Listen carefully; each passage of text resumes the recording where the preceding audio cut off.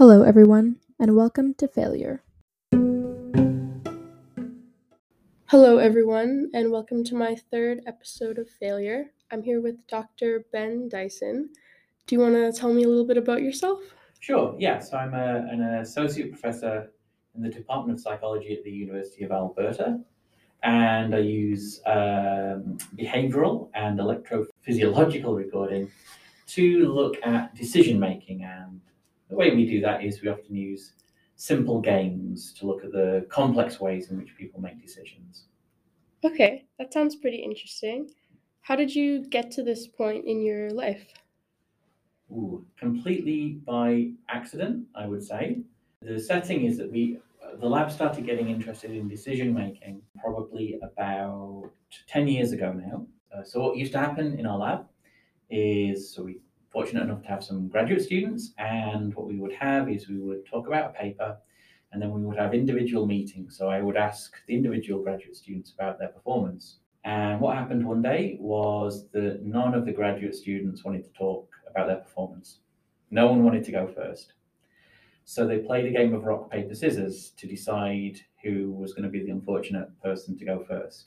We started talking about the decisions that they went into to decide what they thought they were going to play. And one of the graduate students had a prediction about what the other student would play and then tried to counter that.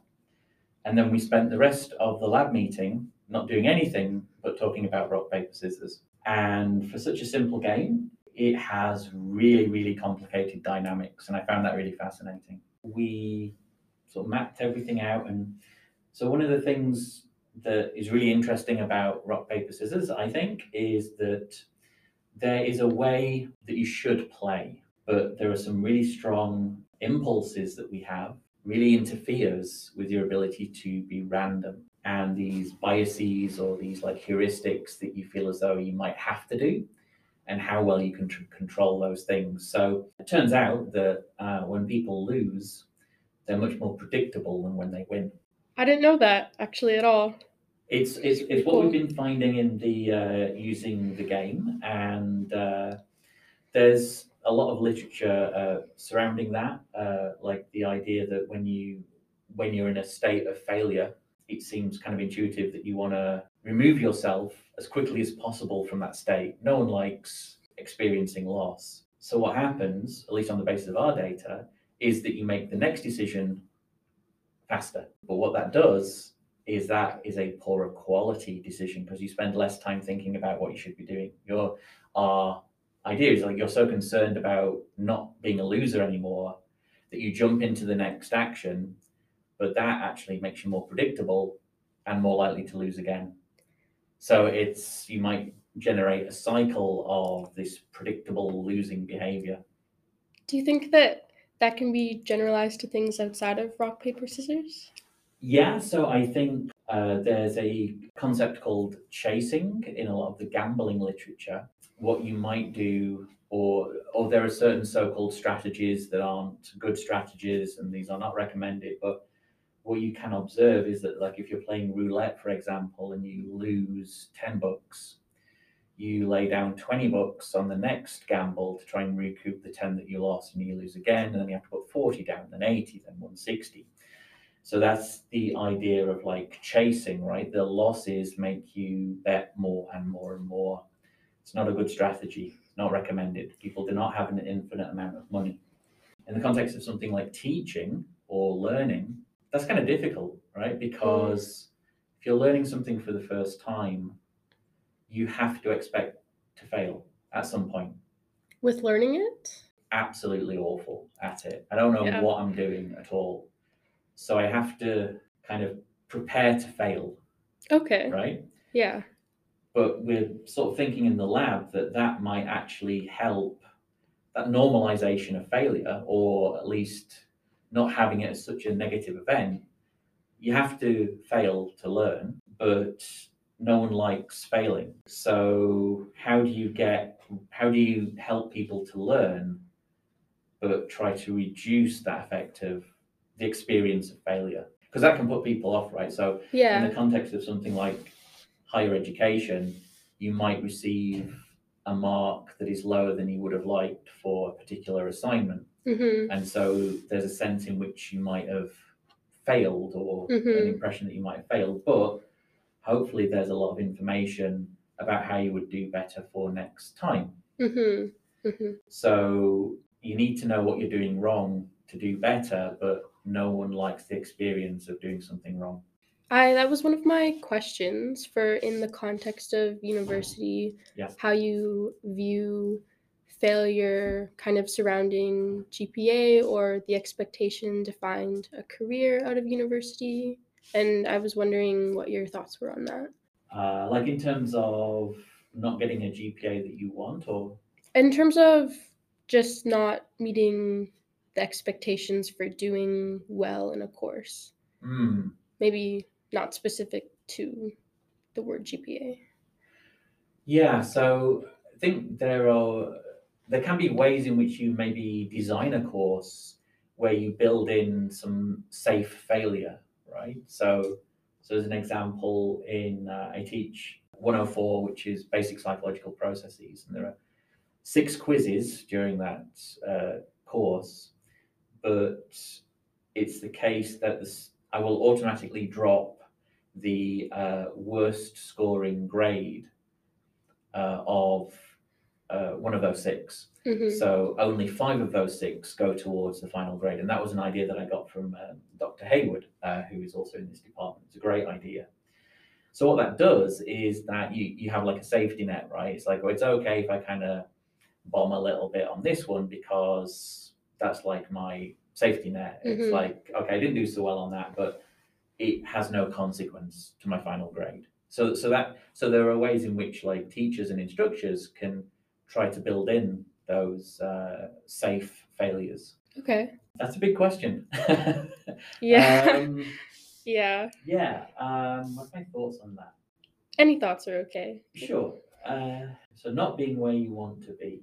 I think knowing that is actually a good thing. So if you know that you're not happy or you're not comfortable somewhere, that is at least the first step in maybe doing something about it, right? So figuring out kind of what are the things that I might need to improve, or what are the skills that I might need, or what do I need to do to get me closer to where I would like to be? Okay. So in like, that kind of experience of like, failure, I suppose, or like I'm not quite where I am, where I need to be, sort of have to have that in order to do better, right? What wouldn't be so great, I think, is if you fooled yourself into thinking that everything is rosy and this is as good as I'll get, or I'm, right? Yeah. So I think it's important to know your strengths and your weaknesses, and then to be able to do something about your weaknesses when you can. Okay. Yeah. That's a pretty good answer. We'll see. I think. Yeah. So, can we get a little bit more personal? Yeah, we'll see how Okay. see how that goes. I'm just wondering about a time in your life when you failed to meet your own expectations or someone else's expectations. Right. Yeah. I mean, I suppose a fairly regular example for me would be when we try and publish work from the lab, right? Right. So what we do is, you can spend months or years on a project, and you write it up the best way that you can. You present the data in the clearest way you can, and you try and point out all these advances that you've made, or the connections with the literature, and you send it out to review, and somebody says, this is terrible. This is not going to be published. I'm paraphrasing. Yeah. But you can have work that you've worked on for months or years, what we would call like desk rejected. It's like, I'm not even going to send this out for review. This is not good enough for our journal, or this is inappropriate, or it might get sent out for review, and your colleagues or your anonymous colleagues think that the work is very bad and the manuscript is rejected. So that's something that I'll speak for myself, that is somewhat regular, right? It's not always the case that a manuscript will be accepted. So that's a fairly frequent example of, I think this is good, but other people might not have the same expectations as me, and that took a long time to get normalized. I think to sort of not have that. I still get pretty annoyed, I think, if I get a review that I don't think is justified. Yeah. But hopefully, with more exposure to that, it kind of seems like, oh, okay, actually, once the mist has cleared, it's like they actually kind of did make some good points, and maybe we didn't explain that very well, or maybe we should have done another experiment to kind of rule out that particular thing. So again, there's like that initial negative emotional reaction, but there are also those building blocks for making things better, and you got to like try and pull those apart if you can. Would you say that that's how you maybe approach failure in general, with that kind of attitude? I think I'd like to do that. Okay. So it's always interesting what people study, right? Like, why do you get so interested in failing? Yeah. So it's like, do you have a problem with failing, Dr. Dyson? Is that why you're studying it? So I think, yeah, I mean, I get annoyed if things don't turn out the way, or I let people down, or those kinds of things. So I think there are like roads to learning in failure, but I think like the feedback that you get has to be of a constructive nature, right? I mean, there's certainly cases where meanness or like cruelty or those kind of, I mean, that you don't get anything from that, right? And it's like it's an inappropriate form of feedback, but there are, if the feedback is constructive, yeah, there are things that you do. Another example that I just thought about actually is during the pandemic, I started to try and design games, but this has been something that I've just done in isolation, right? Yeah. And now I'm kind of really worried about.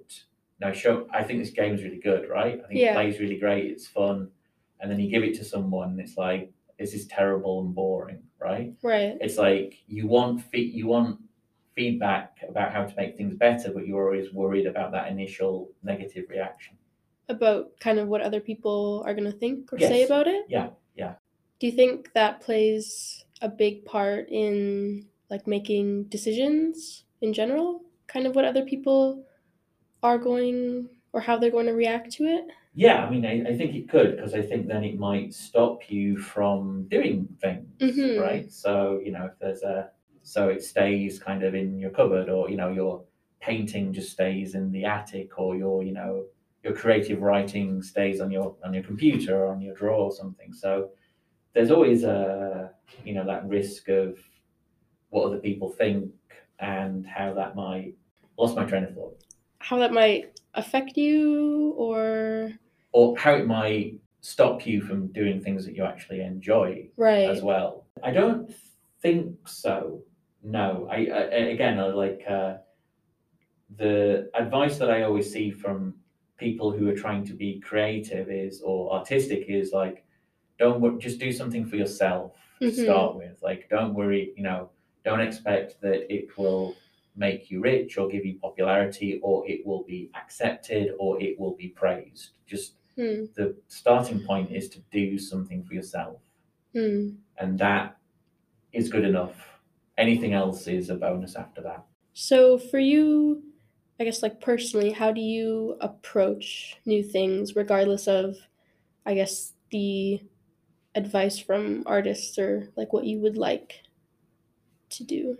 I mean, yeah, so I mean, I moved over here, for example, probably about 5 years ago now, and I was living in the UK.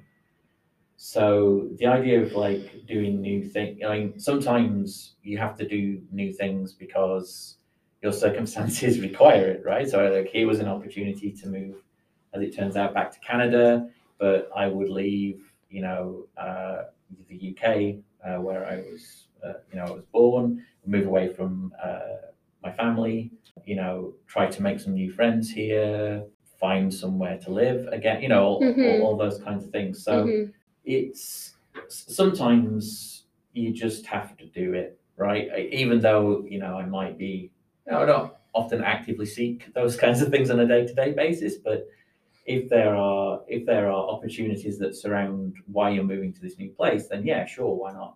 try something new, and with the expectation that you won't get everything right the first time. Okay. Do you want to elaborate on that expectation? Or what? Yes, I mean, so just in terms of, let's think. I mean, the first time that you teach a new course, for example, right? So there's no way often to test how you think the material will go, right? So you might spend the summer preparing for a new course. You have all these new lectures, all this new material. You've had ideas for like demonstrations and how you want the course to run, but you don't actually know how it will run until it's running.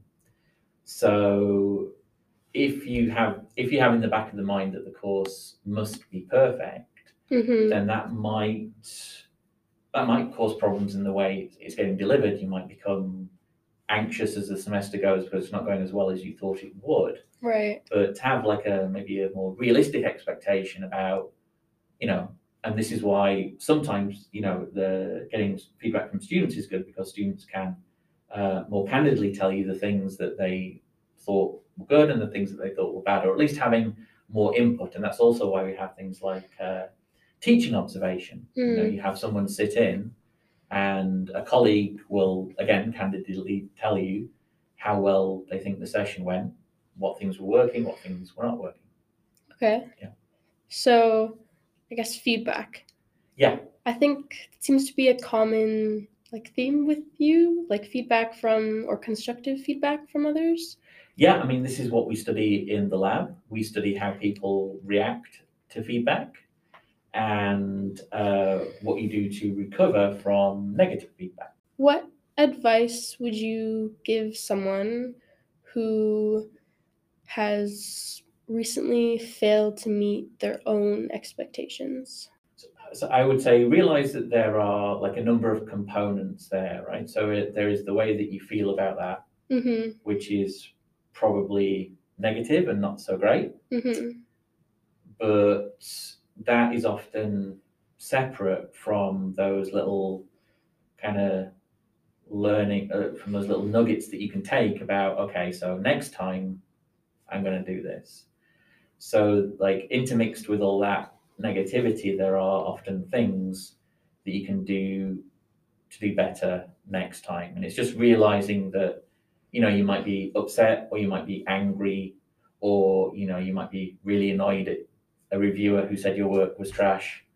But, once that clears, there are some steps for progress there. And don't throw away the steps just because you're feeling like angry. Okay. Did you always approach it this way, or has maybe your views around failing things changed over time? I would say as you get older, you have more opportunity to fail in lots of different avenues. Okay. So I think normalizing or trying to expect a little bit of failure is okay, I would say. Yeah. So there are people or researchers who study like perfectionism, right? So these are, individuals who would always wish to do the very best that they could and not fail, and the degree to which, people can do that, right? It's like it's a big ask, I think. But on the other spectrum, if you're always expecting to fail all the time, that's also not good for you, right? So you need to, to progress, think about succeeding more than you fail. But when you do trip yourself up, think about what's going to happen next time that might help you. Okay. How would you define failure right now? I think it can be internal and external. Okay. So you can get some very clear external feedback about not doing as well as you thought. But also you can think, you can do something really well, but you're so critical of yourself, you might think that it wasn't as good as you could have done, or you're not willing to accept the success. Right. So, that might be modesty, or, depreciating self-image or something, but sometimes your own sense of failure can come from yourself, even though you did great. Do you think that's an important thing to take into consideration when you look at the things that you've done that maybe you thought, like, I guess, like, how do I word this? Like, looking at the things that you've done as an individual, do you think that's an important thing to keep in mind, your own voice, I guess, critiquing yourself? Yeah. I guess you could say, like, you can, control the way you criticize yourself, but you might not be able to control the way others criticize you, Right. in constructive ways, right? So often it's like, well, I applied for a grant, I thought it was really good, did the best that I could, it didn't get funded, but, I don't think there was anything else I could have done at that point with everything else going on for those specific months that really would have made that any better. So we'll just try again later. So that, I guess, that's a way of controlling, or like thinking about your own values and expectations and controlling them, or thinking about them appropriately and acknowledging that sometimes you can't control the feedback that you get from others. Okay. I have one question that seems a little bit ominous to me. I'll brace myself. It's kind of, what would you do if you lost everything? Everything kind of being whatever you would define it in your own mind, like whatever holds the most importance to you, like something that you've kind of worked for, like. Yeah. That is an ominous question.